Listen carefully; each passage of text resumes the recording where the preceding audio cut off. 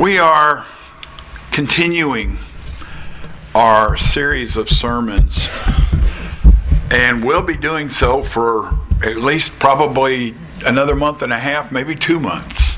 I've already given another month of outlines to Kay for the coming month, the titles and text for the following month. And we're going to just stay in this series on hope in the midst of a shaken world, because I want to use all 3 of John's letters. And we're still in the 2nd chapter of 1 John. And because I think those letters really give us a source for certainty. Over and over again, we find the words, "we know," or "that you may know." And one of the things that I think that we can know for certain, at least I know it for certain, is that we're all sinners. The reality of our sinfulness, our propensity, our predisposition, our tendency to sin. The Apostle Paul, remember what he said? The things that I know I should be doing, I'm not doing, and the things that I'm not doing are the things I know I should be doing. Oh, wretched man that I am. Our tendency, our nature is to sin. And John's already told us about that in 1 John chapter 1, verses 8 and 10. Verse 8, if we say we have no sin, we deceive ourselves and the truth is not in us. Verse 10, if we say we have not sinned, we make him, that is God, to be a liar, and his word is not in us. The fact is that none of us can deny we're sinners. However, John also wants us to know that there's a remedy. He reminds us more than once of the certainty of forgiveness. Verse 9 of this chapter, if we confess our sins, He is faithful and just to forgive us our sins and to cleanse us from all unrighteousness. 1 John chapter 2, verses 1 and 2 begins, my little children, I'm writing these things to you so that you may not sin. That's our goal. We're not just to give up and say, well, we're only human. No. When people are acting sinfully, Peter doesn't say, well, they're just acting human, according to their human nature. He says they're acting like ravaging wolves, beasts, animals.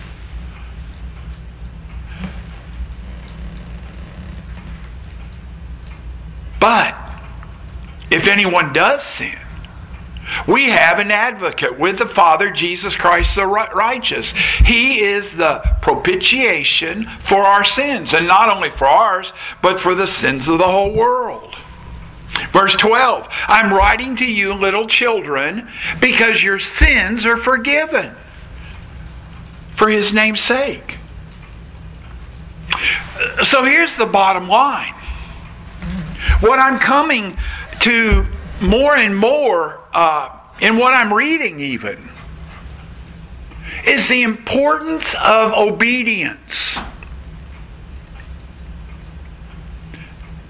Dallas Willard, in a little book called The Great Omission.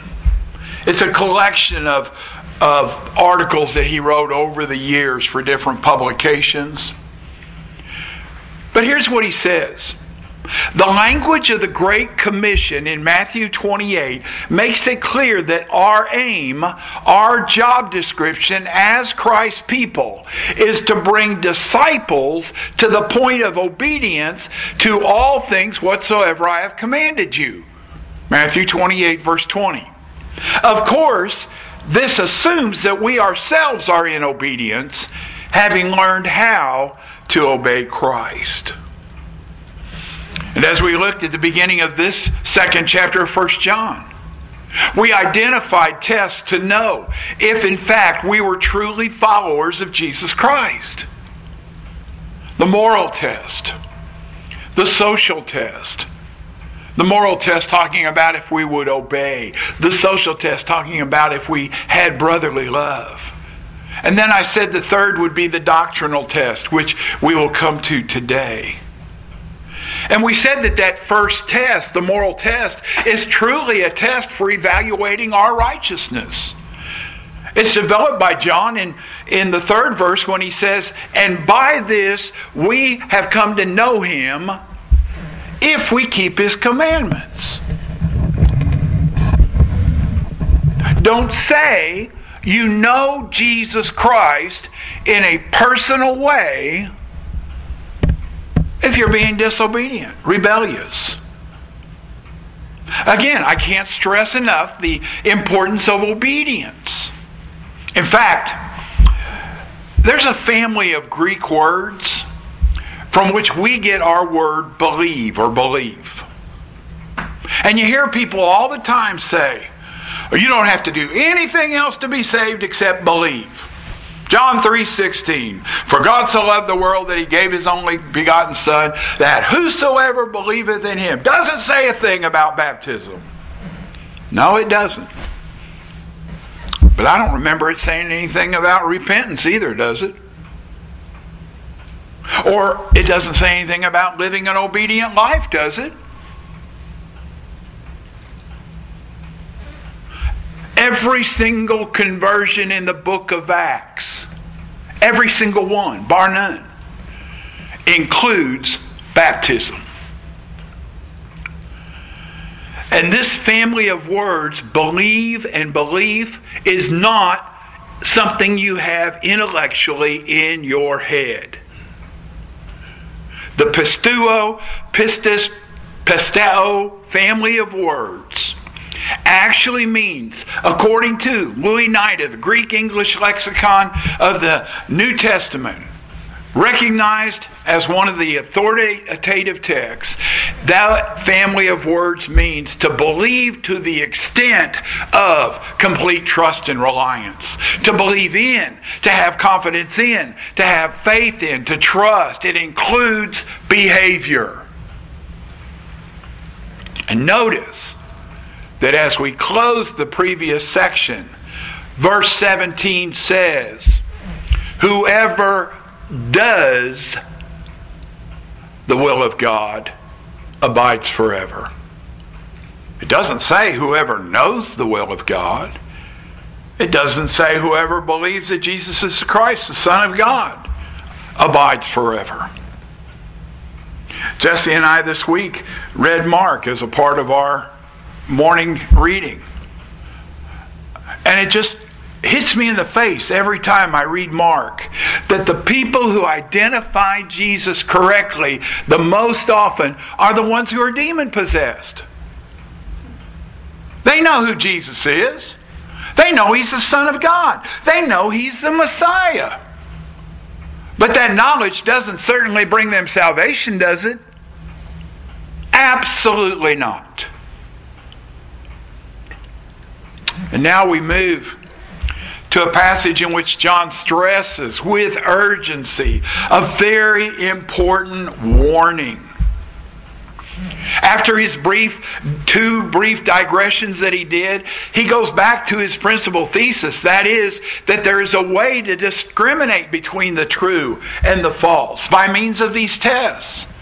And to the moral and the social test, which he's already expounded in verses 3 to 11, now he adds a third test, the doctrinal or the belief test. First, we'll see how John makes a clear distinction between the heretics and the genuine Christians, which we'll look at in terms of the urgency of the message. Then he defines the nature and the effects of that heresy, providing reassurance to the believers regarding their status. And then thirdly and finally, we'll look at how John provides two safeguards against heresy. So let's look at what he says regarding the urgency of the message. But before we do, let me bring up a very important thing that will come up in these verses. I have people ask me all the time, Pastor, Minister, Chauncey, hey, dummy, do you think we're living in the last days? And I say, absolutely. Oh, I do too. What do you think about this going on here and that going on there? Oh, well, I say, wait a minute, time out. Maybe we have a different understanding of the last days. I said, well, what do you mean? I said, well, Acts chapter 2, verse 14 and following, Pentecost. Peter has all these disciples that are filled with the Holy Spirit. And the people are starting to accuse them of being a bunch of drunks. And what's Peter say? This is what was uttered through the prophet Joel, and in the last days it shall be, God declares, that I'll pour out my Spirit. When did Joel say it was going to happen? In the last days. What did Peter say was going on in front of them? The fulfillment of that prediction, so it was the last days. 2 Timothy chapter 3, verse 8. Paul writing to Timothy says, but understand this, that in the last days there will become times of difficulty. And then he goes on to give an extensive list of horrible behaviors. And guess what he says? And all of this is going on right now. Avoid such people. What's the clear message?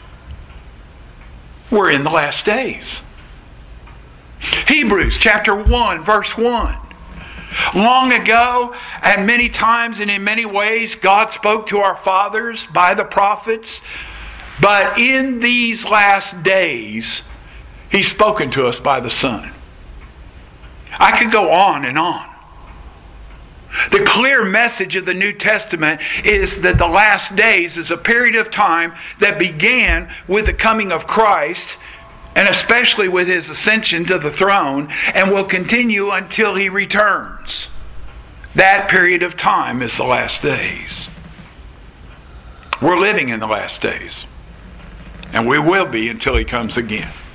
So let's look at the text. Just, first of all, oops, did I go the wrong way?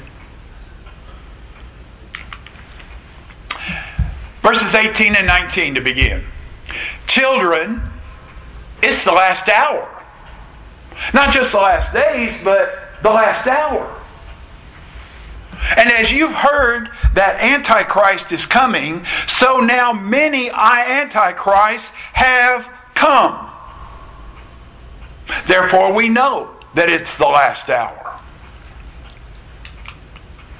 They went out from us, but they were not of us. For if they had been of us, they would have continued with us. But they went out that it might become plain that they are all not of us. Notice that not once, but twice, John tells his beloved little children that this is the last hour. Since the new age had dawned with the coming of Christ, the Christians that knew themselves to be living in the last days. The age to come had already come. The world and the darkness were already passing away. Look back at chapter 2, verse 8. He says, at the same time, it is a new commandment that I'm writing to you, which is true in Him and in you, because darkness is passing away and true light is already shining. Verse 17. I already read it once. And the world is passing away with its desire, but whoever does the will of God abides forever.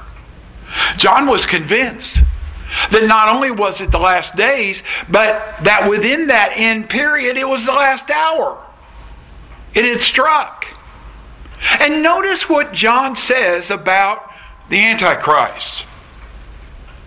The evidence for John that it was the last days, in fact, the last hour, was that many Antichrists have come.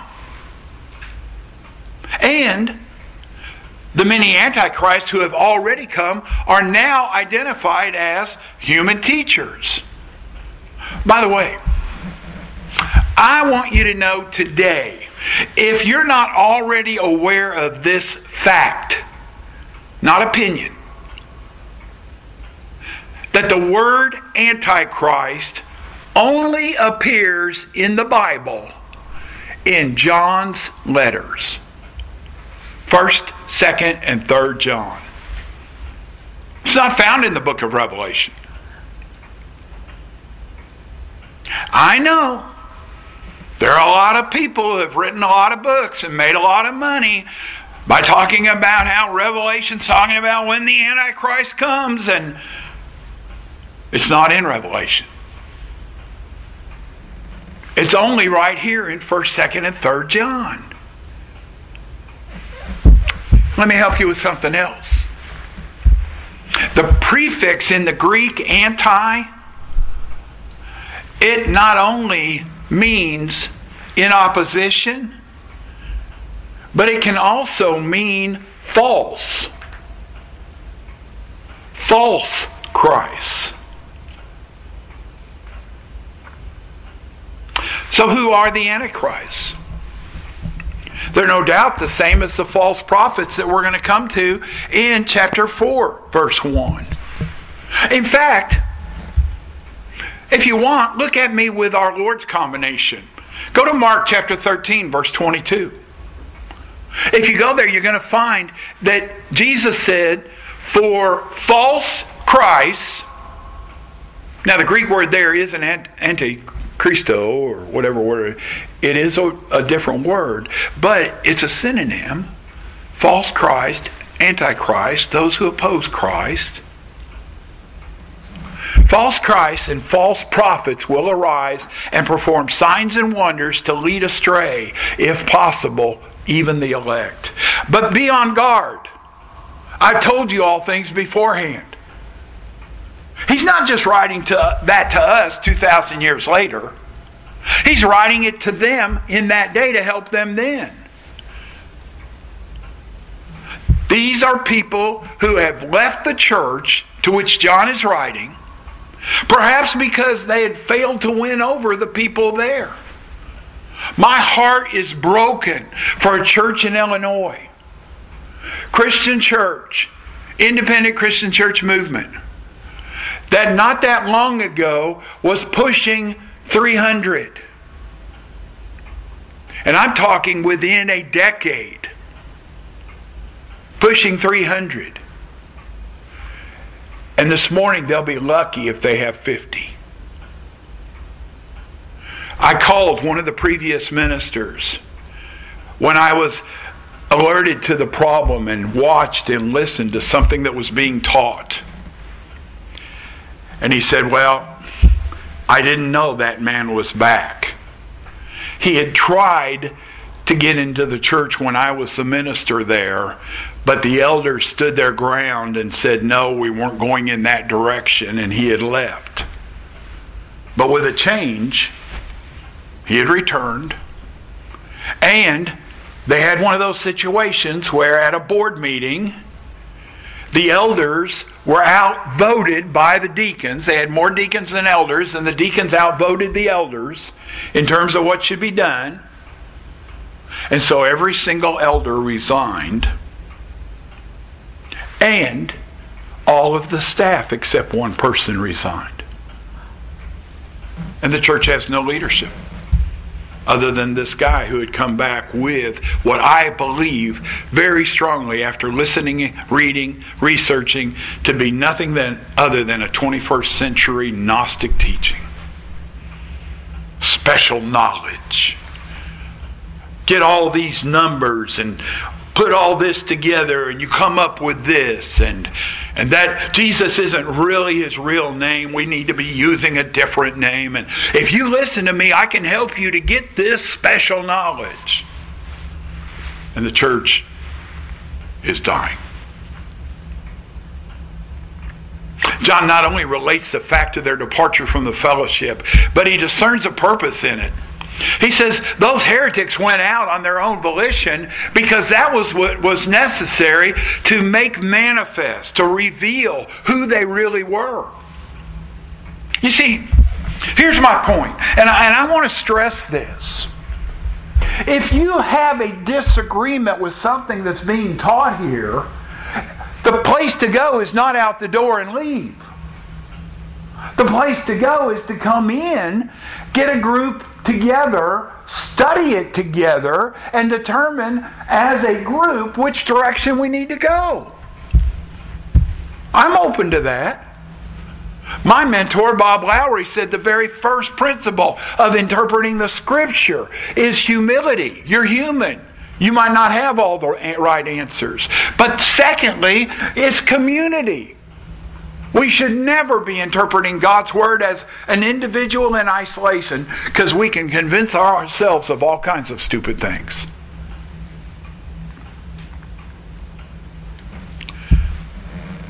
Didn't Paul write that what is counterfeit cannot remain forever hidden? 1 Corinthians chapter 3.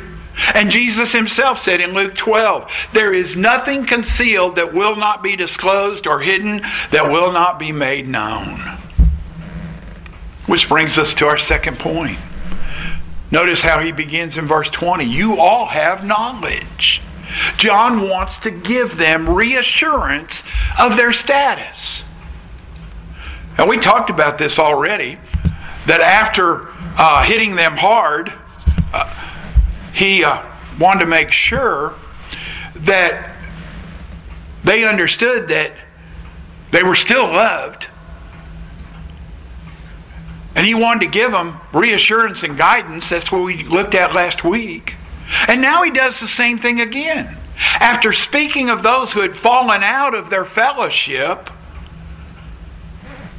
he does some reassuring. Verses 20 to 23. But you have been anointed by the Holy One, and you all have knowledge. I write to you not because you do not know the truth, but because you know it, and because no lie is of the truth. Who is the liar but he who denies that Jesus is the Christ? This is the Antichrist, he who denies the Father and the Son. No one who denies the Son has the Father. Whoever confesses the Son has the Father also.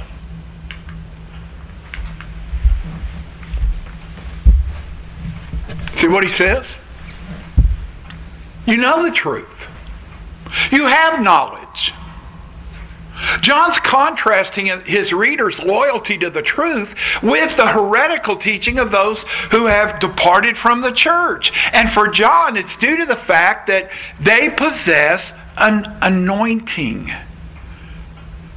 The word's charisma, from the Holy One. It seems as though John's making a deliberate play on words here, by the way. Because protection against the Antichrist is the charism that they have received, and who is Jesus as the Messiah. He is the Anointed One. So you've been given an anointing to fight the Antichrist, and a part of that anointing is that Jesus has come, the Anointed One has come to help you.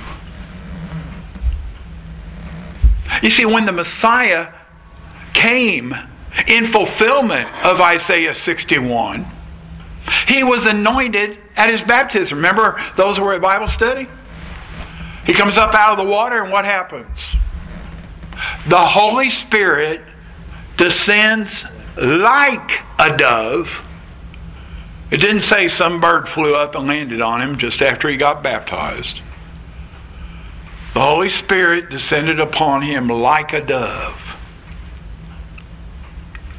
And so it's likely that the anointing which we receive from God is in fact that very same Holy Spirit, I believe it is, And in contrast to the false teachers who were Antichrist, the true Christian has received that same anointing with Christ. It's through the illumination, the light. God is light. Through the guidance of the Holy Spirit that we know the truth.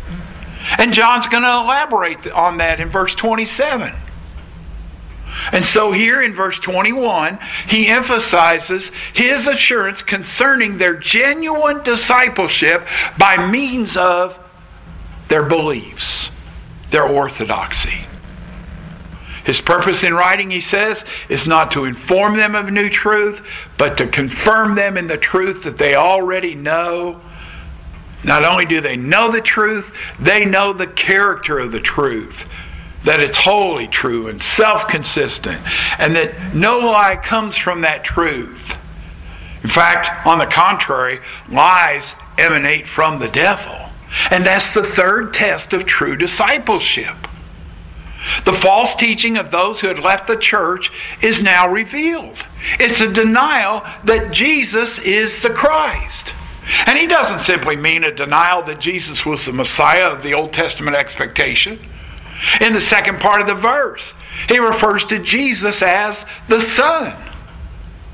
You see, the error he was combating is now more precisely defined as Jesus is the Christ who has come in the flesh. Now, let me help you, because what was going on at that time was that there were the beginning stages. I know it didn't come until a few years, a decade later in terms of its full form. But the beginnings were already there for a false teaching known as Gnosticism. And Gnosticism believed that everything good was spiritual and everything material was bad. Therefore, Jesus couldn't have really been an earthly physical man and been the Son of God, because he couldn't have really been flesh. And so they believed that Jesus just appeared to be a person. It's called docetic Gnosticism, the appearance. And that's why John in his gospel, remember how he begins? That's that which we have seen, we've touched, we've felt it, we've handled it. This is real. Don't tell me it's just an appearance. And so,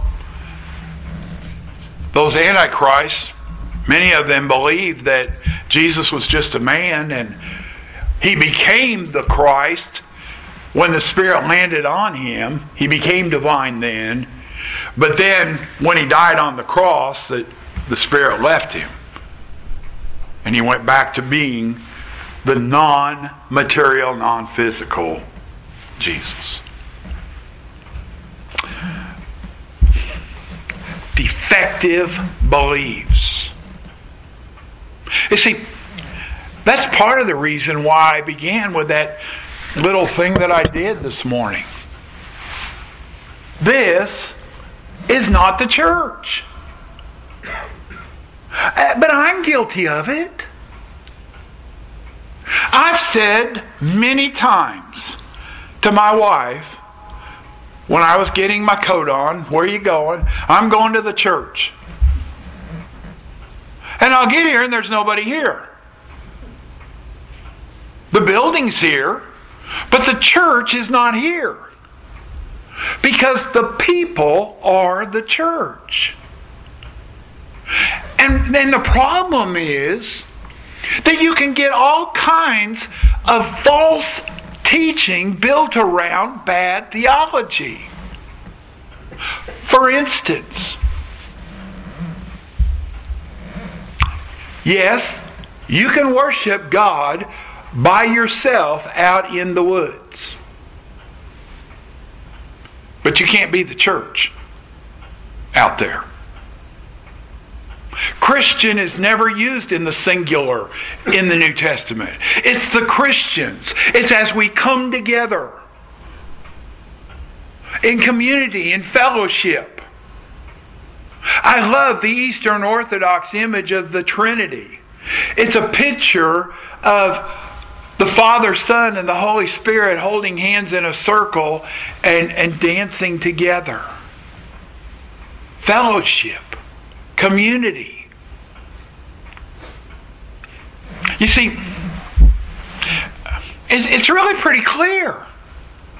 You can't be a Unitarian. You can't be a member of a sect that denies the deity of Jesus. You really can't be a part of the Jesus seminar and be a Christian, because everybody that was a part of that seminar denied the virgin birth and the resurrection. Many strange cults have a popular appeal today, but they can easily be judged and quickly repudiated by this test. Do you believe that Jesus is the Christ who came in the flesh? Otherwise, you're denying both the Father and the Son, John said. And so we arrive at the true test of true righteousness. Having distinguished between the false teachers and the true teachers, believers, having exposed the nature and the consequences of the heresy, John now draws our attention to two safeguards that will protect us if we're really going to be guarded against the area. Two things remain, he says: the message that you heard from the beginning and the anointing that you received. Let what you heard from the beginning abide in you. If what you heard from the beginning abides in you, then you too will abide in the Son and in the Father. And this is a promise that He made to us: eternal life. By the way, when does eternal life begin in the Bible? When you accept Jesus Christ as your Lord and Savior. Not when you die a physical death. And that brings us to another false teaching that leads many of people aside. Salvation is not just about going to heaven when you die. Salvation is being delivered from all of the things that keep you under in bondage on this planet so that you can live the abundant life before you physically die. This is a promise He made to us, eternal life. I write these things to you about those who are trying to deceive you. But the anointing that you receive from Him abides in you. And you have no need that anyone should teach you. But as His anointing teaches you about everything and is true and is no lie, just as it has taught you, abide in Him. And now, little children, abide in Him, so that when He appears, we may have confidence and not shrink from Him in shame at His coming. If you know that He's righteous, you may be sure that everyone who practices righteousness has been born of Him. What they had heard from the beginning. What had they heard from the beginning? It was the gospel. It was the message John the Baptist proclaimed. Repent, for the kingdom is at hand. The first words of Jesus in His ministry. Repent, for the kingdom is at hand. It was the apostles' teaching. It was that original message. And it had not changed and would not change. And they needed to make sure that it remained in them. But it wouldn't do so automatically. They needed to take steps to ensure that it abided in them. Folks,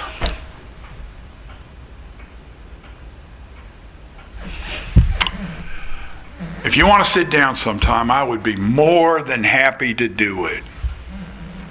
But there are many, many verses in the New Testament that repudiate the false teaching that once you're saved, you're always saved. I know Jesus says nothing can pluck them out of my hand. But there is nothing that says that you can't rebel against. Paul says Hymenaeus and Alexander shipwrecked their faith. They were a part of us. They shipwrecked their faith. You can't shipwreck something if you don't have a ship to wreck. They had faith. They shipwrecked their faith. We've got to make sure that we're doing everything we can do to stay true, to stay conservative in our theology. I'm not talking about right-wing, left-wing politically. I'm talking about staying with the original message of the Word of God and the apostles. Holding on, conserving that teaching.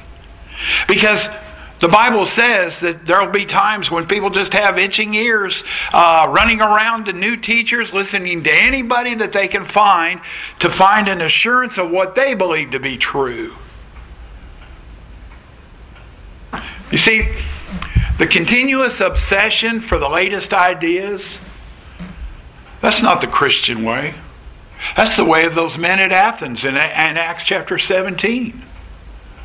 Christian beliefs are anchored not only to certain historical events culminating in the saving career of Jesus, but to the apostolic authoritative witness which we have in the Word of God.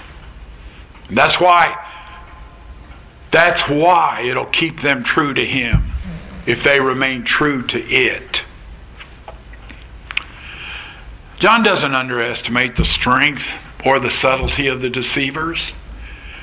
They've not succeeded, but they're in the process of making the attempt. And John wants his little children to make sure that they're not deceived. The devil himself is the primary deceiver, for it's his very nature to be a liar and the father of lies. John's readers had a second safeguard, and that was namely the anointing, the charisma that they received from Him, which remains in you, and that is the Holy Spirit that you and I receive when we accept Jesus Christ as our Lord and Savior. And we bury the old self so that we can open up a nice clean home, a new place for the Spirit to dwell. And the Spirit comes in and takes residence. And John wants to make sure that we understand that Jeremiah's prophecy is in fact real. Jeremiah said, you don't need anyone to teach you in the new age, in those days. You see, and then verse 28 and 29 that we already read, they really provide a transition. And for us, this morning, an excellent place to have a conclusion. We began with the importance of obedience. And we conclude with the importance of practicing righteousness. How many of you played an instrument in the band at school? Anybody? One over here. There's another coat. There's one way back there. Then they had a little special group sometimes called the pep band. Or they might have a special group called the concert orchestra or band. Now, almost anybody could be in the band and they wouldn't kick you out, as long as, in bigger schools, as long as you could march in step so that you could go to the state fair if you were that lucky. With a nice big number of people in the band. But to be a part of those special groups, what'd you have to do? You had to practice. You had to try out. You had to practice. You had to make sure that you were continuing to practice. And so it is with our lives as Christians. He says, make sure that you are practicing righteousness. Now, if you want to know how to do that, come to Midweek Bible Study on Wednesday nights or listen in, because we're about to go into that in the Sermon on the Mount with Jesus, when He says, don't let the way you practice your righteousness look like the way that the Pharisees practiced their righteousness. But He doesn't say don't do it. He doesn't say if you fast, if you pray, if you give. He says when you fast, when you pray, when you give. We need to be practicing righteousness. And what He's done by this, to prepare you for next Sunday, is he started us back into another round of the 3 tests, beginning with the importance of obedience once again. Let's pray.